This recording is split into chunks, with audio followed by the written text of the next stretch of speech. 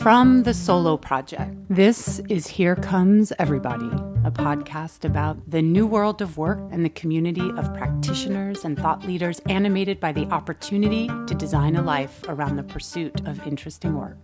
I don't think it's fair for a company to say, go work from home, and not give you options or a stipend or the right furniture or the right resources. Liz Elam is the founder of the world's largest network of co-working owners and operators in the world, the Global Co-working Unconference Conference, GCUC, affectionately known as JUICY, has produced more than 30 co-working conferences around the world, from New York to Beijing and London to Sydney. Elam has been a co-working owner herself, having founded Link Co-working in Austin, Texas, back in 2010. At the time, Link was one of just 4 of these spaces in the city. Need proof of the massive growth of co-working? Today, there are over 70 of these spaces in Austin alone. We'll talk with Elam about what savvy soloists should look for in a co-working space, whether working from home is overrated, and how big companies are taking advantage of employees who do. And, of course, she'll answer the burning question, what will the future of co-working look like on Mars?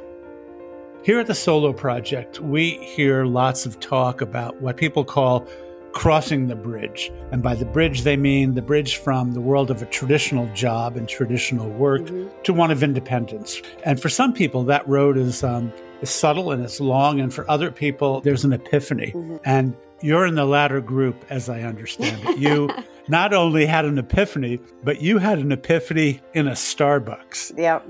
Could you share that story with us? Yeah, absolutely. So this was kind of right when Starbucks was just really taking hold, and, you know, there were Starbucks and Barnes and Noble, and I was working for Dell at the time. And I was about to close a big deal, and it was the meeting before the meeting where an executive had flown in from Austin. I was in Atlanta, and I was up in Alpharetta, Georgia, in a Barnes & Noble to have the meeting before the meeting where you inform the executive about who the players are, what we're selling, and kind of what the money might look like. And so I got to the Starbucks early, and I bought my $5 burnt cup of coffee, and I sat down in a rock hard chair. And I looked for some outlets, which there weren't any. And then I looked around and noticed that not only was my competitor sitting within hearing range, so was my customer. So when this executive came charging in the door, I got him a $5 cup of over-roasted coffee and sat him down and said, hey, yeah, so Terry, I don't want to discuss any names, any products, or any pricing. And right on cue, Susie had a level 5 meltdown because her soccer mom wouldn't buy her the $12 butterfly frosted cookie. And Terry looks at me and says, Liz, how the F are we supposed to have a conversation? And I was like, wow, there's got to be a better way. And we ended up having that conversation in my car because that was a better place to meet than the Starbucks. And that started my journey of there has to be a better place for people to go work, because I'd worked remote for a while. And so that kind of got me percolating on an idea. There had to be a better way than Starbucks, and there had to be a better way than meeting in your car. Right. Both not ideal. So when you said it got you percolating on an idea, what was that very early idea before it became fully formed? It was just that there had to be a place that was set up for salespeople specifically. I was very focused on salespeople because that's what I was. I was like, there has to be a place we can go, touch down, get internet, not have all these distractions, maybe get some privacy and get some things done. And at the time, I went to a business center in Atlanta on Peachtree Street downtown that felt very archaic. And I was like this, but so much better. And then I went to a W Hotel in New York, and I was like this, less booze. And, eventually came up with the idea of a co-working space. Was that even a phrase at the time? It wasn't. Co-working? It wasn't. It was years later that the term kind of came to be. I'm going to seriously date myself here, which I try hard not to do. But I started thinking about co-working in 1999. I opened my co-working space in 2010. Wow. So that was an 11-year percolation. Yeah, it was. It seems like it was really fast, but just like, the bands that are in overnight cessation were like, I was playing in the dive bar for 20 years. I was choosing to stay in corporate America because I really liked the paycheck. It's interesting because going all the way back to the 1980s, there were companies that offered corporate suites. Mm-hmm. They were very antiseptic. They bore no resemblance to co-working as we know it today. So you launched in 2010. Mm-hmm. What did you launch? So it was called Link Co-working, and it was one of the first co-working brands in Austin, Texas. At that time, there were hardly any co-working spaces in the world. There was probably, I want to say, maybe 50. And so I opened... 50 where? Globally? Globally, yeah. Boy, it's amazing, isn't it, how that industry has grown and matured in such a short period of time. Full hockey stick. So go back, it's 2010, you're launching. Tell us what your original conception was and what surprised you most. My original conception, it was a pretty small space. It was 3,000 square feet. I did sign a 15-year lease because I knew I was at the bottom of the market when I signed in 2010. 15 years. Oh, my God. Yep. Signed up for a 15-year lease because I was like, well, this thing is, this is a great rate and I got to lock it in. So boy, that's the definition of an optimist. Right, exactly. And I opened a co-working space in a retail center, which they weren't usually in, but the retail center had some things I loved. It had outdoor space that my people could spill into and be in nature, which I found super important. It had plenty of parking, super important. You could walk to other retail and restaurants, fantastic. And we were less than a mile off of a major thoroughfare, and we had great access to the main artery of I-35. That was huge. And I wanted to be at a crossroads in the city, and the space worked out really well for me. But I did spend the first 18 months educating Austin on co-working because it was a new term. People didn't know it. They didn't understand it. And what I spent all day doing was explaining what co-working was. What was your target market when you first started? You talked about salespeople. That's what I thought. I was like, I'm going to get all these salespeople and they're all going to come here because they work remote and they need a place to get stuff done. And that wasn't who I got at all. I got a lot of freelancers. I got a lot of folks that were working independently. I got folks that were doing gig work. Lots of lawyers. At one point, I had, I think, 12 or 15 IP attorneys. It was so interesting. Were these attorneys members of a big firm or were they working on their own? Working on their own.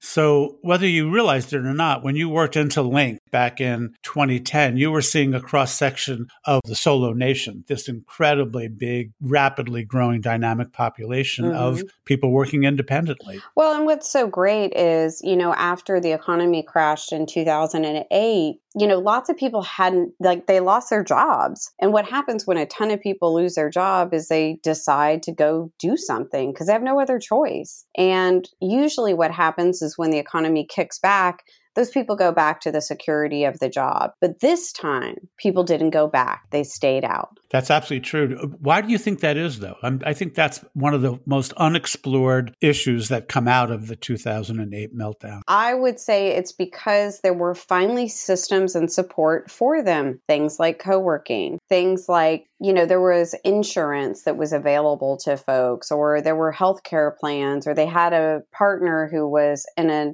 business or was working for a corporation so they could get benefits that way. So I think it's because that industry started being supported. And we've just recently started seeing it be supported by things like government. Something that's really interesting, it's a footnote to what you're saying, is that for the first time, there's research now that shows that people who have lost their jobs and have become involuntary indies or involuntary entrepreneurs actually start more ambitious businesses and succeed more.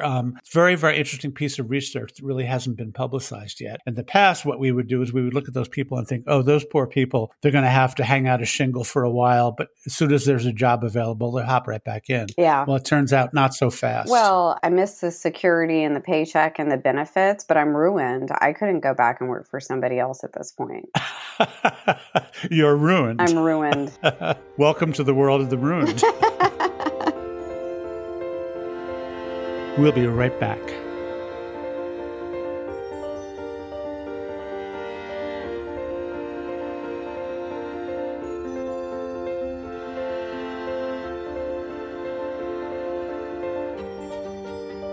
So I'm curious, what did you learn about this population of people that you saw every day when you walked into your co-working space? What did you learn about them that you didn't know before? You know what? I think that, the thing that sets co-working apart is a community.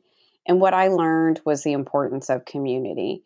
And I learned that community can be as simple as helping people meet other people and learning about other folks' families and about their challenges and celebrating their wins and having sorrow over their losses, but also just using the community to lift and support people was the coolest thing I learned. Well, speaking of this, you're clearly somebody who enjoys, and I would even argue, although I don't know you that well yet, thrives on that sense of community. Absolutely. That sense of being with like-minded people. How did you personally deal with the sense of isolation that necessarily comes with starting something on your own? It's interesting. For a long time, I dealt with it. Like, let's go deep now. I dealt with it by drinking, and I drank myself into a bad place. And right before I started my company, I got sober. And I also, part of getting sober for me was being in the community of AA. We call it the fellowship, but it's a community. And if it weren't for that, I'm not sure Link would have ever gotten open and Juicy would have ever come to be. And for me, it solved so many things for me. It solved my loneliness. It solved my thinking I was different from everybody else, that I didn't fit in, and gave me a fellowship that I needed and desired. Now, I will tell you, as part of my journey, many years later, I had 2 health crises, I think induced by the stress of being an entrepreneur. So Crohn's was activated in my body. I think Crohn's was just sitting in my body and got activated. And then a couple years later, I was diagnosed with cancer. And I'm fine, totally fine. Crohn's is managed, cancer's gone. But all people kept telling me is, you've got to reduce your stress, Liz. You've got to reduce your stress. And my response was, how on earth do you do that? How do you stop stressing out? Somebody give me the answer. And nobody had the answer. I had to come to it. And the answer was, you got one body, you got to take care of it. Nature, very important. Meditation, very important. And I learned how to manage my stress. And it taught me, and I also watched some relatives decline, and I saw what happened when you didn't take care of your vessel. When you don't take care of your body, the end game isn't pretty, and I didn't want that end game. It's interesting because, of course, there's lots of talk about that, particularly these days, given the pandemic. And yet, in the context of entrepreneurship, I think we get very glib about it. Yeah. As if, okay, look, this is an issue you have to be aware of, but of course, the real issue is financial insecurity. Mm-hmm. When in fact, this can be much more devastating. Absolutely. Than the financial insecurity. Absolutely. My friend Rex Harris wrote the book, The Healthy Workplace Nudge, and it is an incredible resource into how devastating not managing your mental health is to business.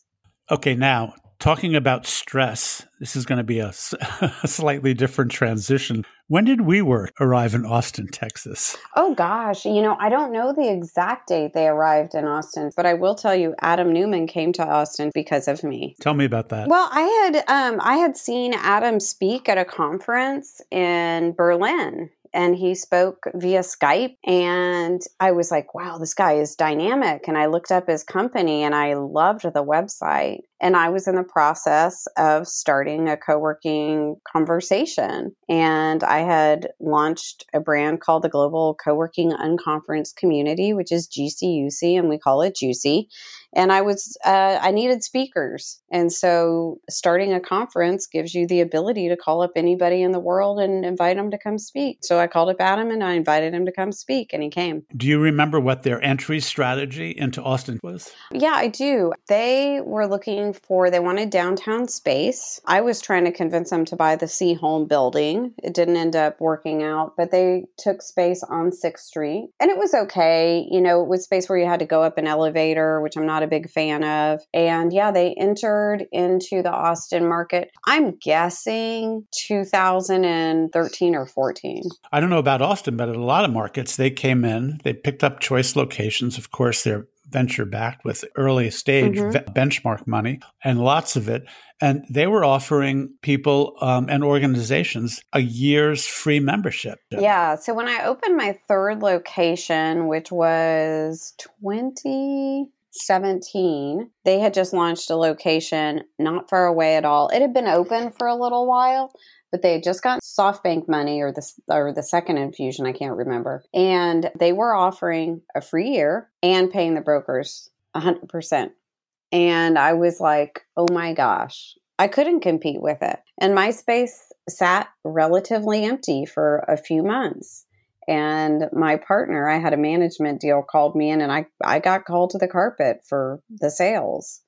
The good news is I had a partner, so I was able to stay alive for that time when no one was signing up. But then what happened is people started leaving WeWork despite it being free because they wanted a better experience and they wanted a community. And that's what I had. Say more about this better experience than what WeWork was offering. Well, at the scale WeWork was and at the rate they were growing at that time, I don't think they'd cracked the code on scaling community. And I don't know if anyone has. It's really hard to do. So when you've got a ton of growth and a ton of turnover and, a bunch of young folks running your front desk, I'm not sure you know the very basics of building a community, which is as easy as, hey, George, welcome. How are you doing today? Instead of just letting people walk by, instead of inviting people to join the community and to be at an event and to be part of something. So I think it was that, we endeavored to get to know you. We endeavored to get to know your company. And as soon as we could think of a way to help your business, we were going to tell you about it or introduce you to somebody. Yeah, my experience, and it might have been limited, but with WeWork here in Boston was that it was, you would walk in and it might as well have been an insurance company with lots of people with headphones on and their heads down. And I didn't sense any of that conviviality that you were talking about. Yeah, it's something that you have to be intentional about. It takes time. The thing with community is you have to build it. You can't buy it. So it's interesting. You go back to the notion that you're not sure anybody has cracked the code about scaling community. Maybe it's not scalable. I don't know. You know who I think has kind of scaled community is TED. People know TED. They have a good feeling about TED. They know about that experience of TED. TED might be a community that scaled. So coming on the heels of dealing with this corporate trust fund baby that comes into town with unlimited funds, Austin and the co-working ecosystem survives that. And then along comes the pandemic. What does the ecosystem in Austin and nationally look like today? And how do you think co-working is going to evolve as we move out of the pandemic? Yeah, absolutely. Hopefully. So, Austin, 3 markets were hit that are going to recover very slowly, and that's San Francisco, New York, and Seattle. I'm not saying I'm betting against New Yorkers. No one would have the audacity to do that. I'm just saying they were hit harder than others, and they will recover more slowly. The rest of the country, I think, has got an even playing field. The deal with co-working during the pandemic is if you were in trouble before the pandemic, you did not make it. Period. Right. You're gone. If you kind of had your act together and you had a good landlord and a good relationship, you're still here. And now we are starting to see it come back so strong.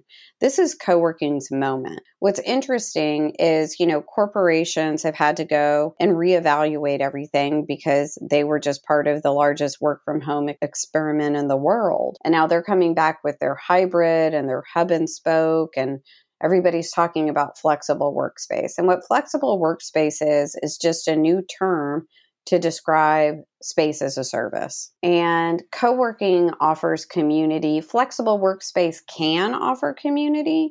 I think whereas it's intrinsic in co-working, it's a option in flexible workspace. And flexible workspace is also, first it was executive centers, then it was business suites, and now maybe that's flexible workspace, but it's still evolving. We're still coming out of the pandemic. But the good news is all these folks that learned they can work from home also learned that home isn't always the ideal place to work and that they need something else. And they need something else because the kids are home, the doorbell rings, the dog barks. And, quite frankly, having a space you can carve out in your home for an office is a privilege. And not everybody has that privilege. And not everybody can afford the childcare. And not everybody can afford the great ergonomic furniture. So, I believe that the smart companies will give their employees the option to go to a co-working space or a flexible workspace arrangement, because the other thing is this, loneliness epidemic. The thing in my mind that solves the loneliness epidemic is community. And where is community a given? At a co-working space. So co-working spaces have a tidal wave of demand coming their way. Yeah. In fact, I think you could make the argument that if you listen carefully to people who were working from home before the pandemic, very often they really weren't working from home. They were working near home. Mm-hmm. Meaning from some local space. Everybody, I think, benefits enormously from leaving your house and going someplace. I'm not talking about a long commute, but going someplace else. Yeah. And benefiting from that change in psyche, right? And, here's the other thing. Your home is your haven. This should be your safe place. This is where your family is. This is where you should be safe and protected. And I don't think it's fair for a company to say, go work from home and not give you options or a stipend or the right furniture or the right resources. I think it's a whole nother can of worms when you say you have to work from home. There's a French philosopher who wrote a lot about home and houses and architecture, who said at one point, the home is ultimately where we daydream. It's a place of safety. Mm-hmm. Where we can dream. So I do think actually the whole notion of working from home is a misnomer to begin with. Mm-hmm, mm-hmm. Yeah, I do too. And it actually infuriates me that companies are now saving millions of dollars on their real estate and not making better options for their employees. I think they will, though, don't you? I do think so. I think it'll take time. Corporations just move at a very slow pace. They're very risk adverse, and this scares the hell out of them. It might be for good reason. There's a theory out there. I don't know whether I subscribe to it or not, but I've heard people say this before, that when you let people work from home more than 2 or 3 days a week, it's their first step out the door, permanently out the door. Yeah. Suddenly you begin to question things that you never questioned before. When you're in a routine, you get up in the morning, you put on the uniform, you get in your car, you commute. So we'll see whether or not that's true. I question that. I think that the onus is on the company to give their employees options that invigorate them, inspire them, that makes them feel more valuable. And that's the thing that I think corporations are screwing up in a couple of ways. I think one, they're not talking to their employees enough about this. And two, I think that they're not thinking about how can I build or utilize space in a way that makes my employee feel valued.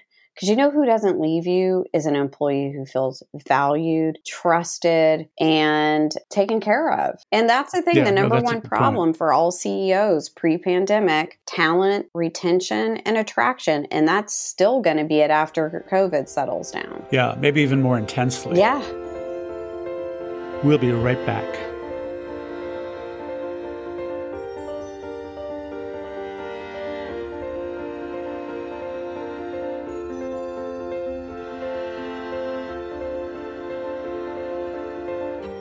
So let's go back to you. You built Link up to 3 locations in Austin, and then you sold it. Yeah. Why'd you sell? I was looking around and I knew that I either needed to go big.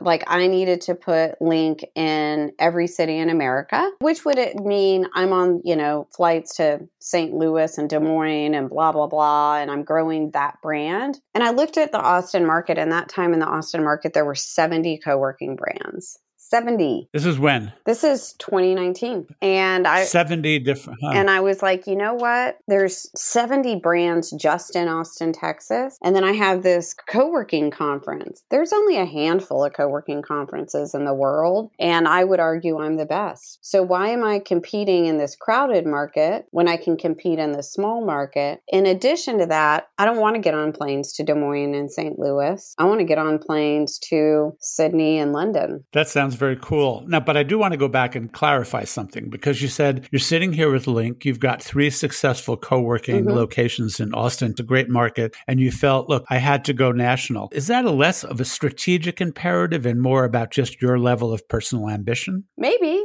But I was never going to be...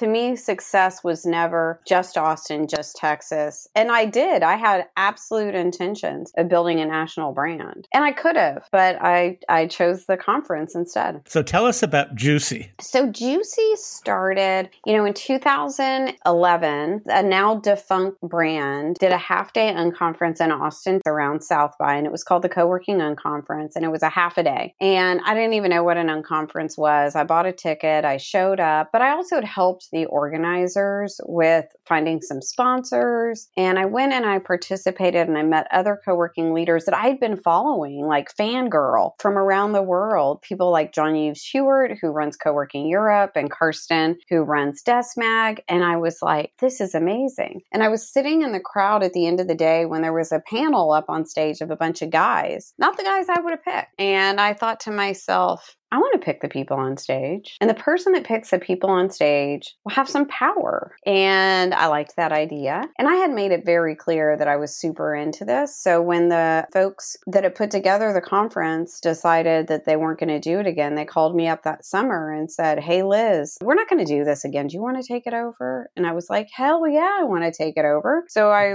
rebranded it the Global Co-working Unconference Conference, which was GCUC. And I was sitting next to my friend Jeff Jorling, and I turned to him and I said, GCUC. And he said, oh, it's Juicy. And I was like, done. And that's how the name started. And since that day, we've done over 32 in-person conferences around the world, including a bunch in China, Australia, London, Canada, Brazil, Taiwan. And we recently changed the name, I think about a year ago, to Global Co-working Unconference Community, because we now offer memberships and discounts and really support the community year round instead of just at point in time event. So is this for people who are operating co-working spaces? Or people that are looking at getting into it, or, the co-curious. So what does a first-time attendee see when they walk into their first Juicy event? Well, one of the things that I think really sets Juicy apart is at my time in corporate America, I went to a bunch of boring events. And I was like, Juicy needs to be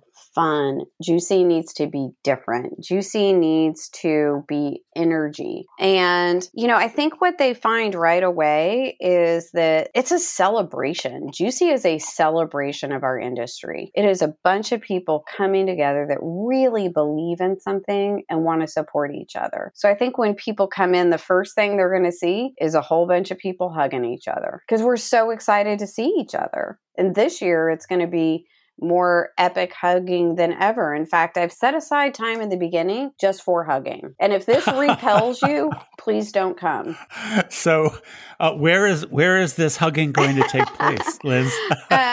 We have not nailed down the exact date or the exact venue, but it will be this fall in Austin, Texas. But by the way, I want to go back to something you said, which was very interesting. And it's that you didn't say, I was sitting there and I decided I wanted to be on that stage. You said, I want to choose who goes on that stage. Mm-hmm. That's a big difference. Totally. It was more about highlighting different people and people doing exciting things and not the people that everybody expected. Like, choose somebody different. Choose somebody that's not in our industry. Choose somebody that can just ignite a spark in somebody. It doesn't have to be the same people that get all the same press. I'm a big fan of the underdog. I'm going to ask you a question. This might not be politically appropriate at this woke moment, but I wonder if this is a gender thing.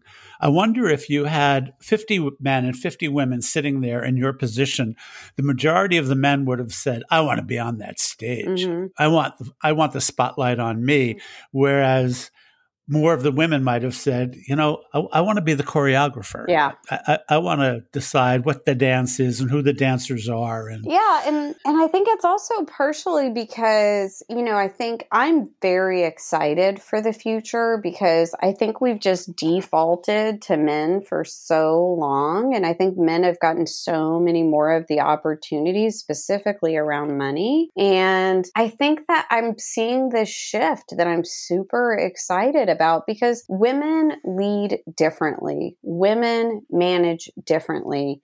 Women are caregivers and we can multitask like nobody's business. And I just think that if women were running more things, we'd be in a better world. But I'll say this as not as a journalist, but as the father of 3 daughters. Mm-hmm. You guys are going to run the world. That's not the question. Mm-hmm. The question is, when will the tipping point come? Exactly. And there's been so many good indicators lately. But I can also tell you as a woman who's gone to try to raise money and who's been playing in various men arenas for a really long time, we have a really long way to go. I want to go back to the world of co-working as it exists today. Mm-hmm. And 3 things I want to talk about. The first is, have you seen what we at the Solo Project call the do-it-yourself co-working phenomenon? And let me explain what I mean by that. We were doing what we refer to as the Solo City Report, which is published and available on our site. And we came across people who were ideal candidates to join co-working spaces, and they did, and they were very dissatisfied. And so they went out and they created their own. Mm-hmm. And they're smaller spaces, although some of them are big as 3,000 to 5,000 square feet. There's one in Washington, D.C. that's run by a husband and wife team, and they have an eclectic group of people that come in and pay. But it's a mini neighborhood co-working space. There's a comparable one that Pat Mitchell and I visited in Minneapolis that was started by a fashion designer and now features a fashion designer, a fashion influencer, photographer, a designer. These are what we call do-it-yourself co-working spaces, very small, very intimate. Are you seeing this phenomenon as well? Yeah. Do you think it has legs? Yeah, we've seen it for a long time. I really like it. I think it's phenomenal. I oftentimes caution against it because what we see so often, George, is it's just somebody got too much real estate and they're like, oh, I'll just put co-working in this corner. And they don't realize that when you put co-working or you sublease part of your space to somebody else, you are then in charge. And that comes with a lot of complexity. They're going to complain about the temperature and they're going to want the coffee to be hot and they're going to want to change the furniture and so what I always tell people is huge advocate of adding co-working into your business, but don't do it without understanding what that means for your business. Because now you are managing humans, and that is a big undertaking. The one manifestation of this particular kind of co-working that you're referring to, where an organization, let's say a larger established one, Mm-hmm. offers some space to a smaller one, at least here in the Northeast, tends to be professional service firms, often consulting firms, that they don't just offer space to, but they actually incubate really interesting nonprofits. Yeah. And they find that kind of it really energizes the office. Absolutely. For the consultants. Yeah. And, one of the other things we're always like, whenever I'm talking to a brand and they're like, I'm going to put my co-working space on the 6th floor, I'm like, oh, you need to get some space in the lobby because people have to see and experience that energy to get it. And I love the neighborhood thing. And I love these smaller curated spaces. I love that they're doing application processes and really making sure that the people are a fit for their environment. Because you are probably going to spend more time with them during the week than you are with your family. So you better like them. Yeah, I think there are a lot of obstacles also, frankly, in a lot of communities to setting up co-working spaces in ideal smaller locations. But I think it's going to explode because so many people need an alternative to home. Is that something that you feel you can support and advocate for at Juicy? That's an interesting question I hadn't really thought about, but sure, why not? I want you to think about what you see in the national co-working ecosystem here in the U.S. for just a moment. Who are your all-stars? Ooh, that's easy. I really like Bond Collective. You've got regional players that get it are fantastic. I like Bond. I like Kilm out of Utah. They're kind of getting interesting. I like Common Desk. They're Texas-based, and they actually bought Link Co-working. Where is Bond? Bond is based out of New York. Industrious is killing it. Industrious has really got their act together. They just got a huge investment from CBRE. They'll do really, really well. I think it's interesting to watch. Lots of people aren't watching a couple of brands that I think they should be, which are Lifetime Fitness has a brand that I think is super interesting. Soho has got a brand that I think is super interesting. And then the other thing is there's only a handful of kind of franchisees and licensees. Office Evolution, Venture X, and Hera Hub are the three I watch, and they're all doing well. And those three, what those three have in common is that they have franchise opportunities? Two are franchise, one is licensing. So go back over that list. What are some of the commonalities? In your mind, what makes for an all-star?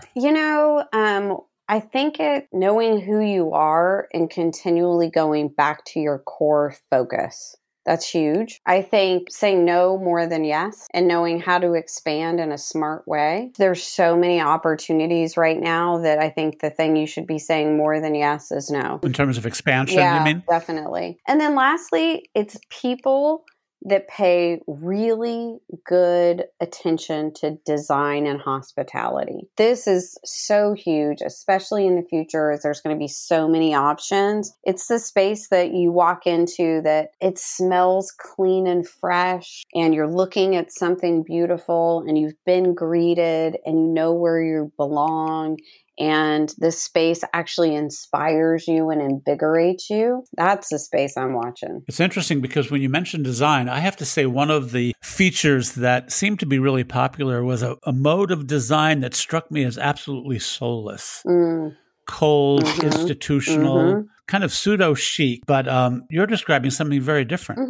Yeah, I was actually meeting with the CEO of Bond yesterday. He happened to be here in Austin, and he showed me his future design in LA, and it was absolutely stunning. Beautiful colors, beautiful design. And, I think what people need to think about when they're designing a space is like, what would you love to work in? Where would you love to sit? What would you love to look at?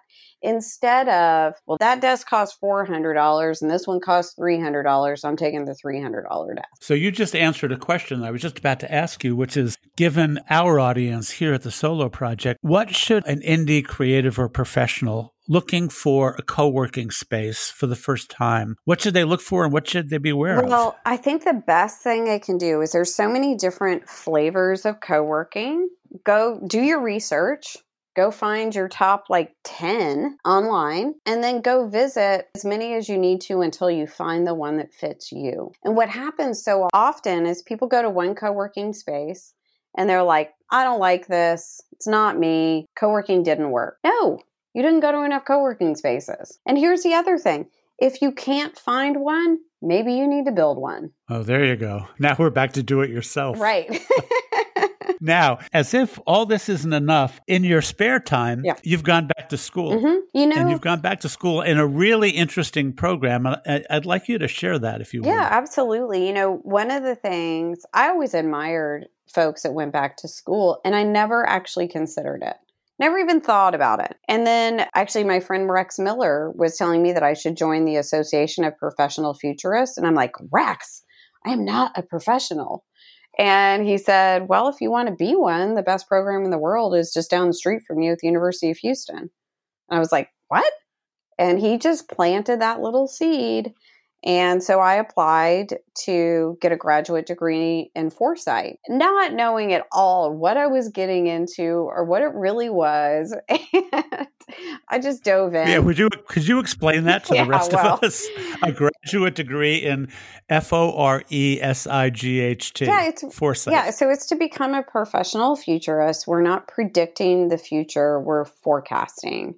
And what we're doing is it's really teaching us a methodology to understand what the future might look like. And we do that through analysis of publications, through talking to people, through interviewing people. And there's a very succinct process you can go to go to a company or a client and help them with their strategy for 2035 or for 2050. So foresight really defines thinking about the future on a longer term basis. On a longer term in a systematic way. So we study systems thinking, we study research, we study all sorts of different things. And I think what I'm so happy about is it's been 30 years since I was in school, and I had to go relearn studying. I had to teach myself how to read really intense articles about chaos theory and things like that. And it's really waking up my brain. And that's part of what I wanted too, is, as we get older, it's so easy to not challenge ourselves. There's so many things at our fingertips, especially with these little devices we're carrying around. And I think we have to create opportunities to force our brains to work harder. Okay, so here's my question then. How has this already begun to change how you think about your life, how you think about Juicy? It's so exciting. It's opened a whole nother door. There's a whole nother door out there because I've done lots of the assessments of what I'm naturally inclined to do. And my third highest strength in the Clifton assessment is basically being a futurist. I naturally think at a 60,000 foot view. I just do. Everything I start talking about, I think about it globally immediately. But now I'm thinking about Mars. Now I'm thinking about underwater. Now I'm thinking about what does it mean when we colonize Mars for the future workspace? So what I can now offer people I work with and my Juicy community is this avenue into the future and how we can future-proof our businesses and build better workspaces for the humans in our care. With things returning to normal, GCUC conferences will be live again, starting with an event early this fall, most likely in Austin. Juicy members can access a Slack channel featuring content from past events, as well as tools and discounts on essential products and services. For more information, visit gcuc.co or follow them on social media at GCUC Global. Here Comes Everybody is a production of The Solo Project, LLC. This episode was produced by Patrick Mitchell. I'm George Gendron. For more information, visit thesoloproject.com and follow us on social media at The Solo Project.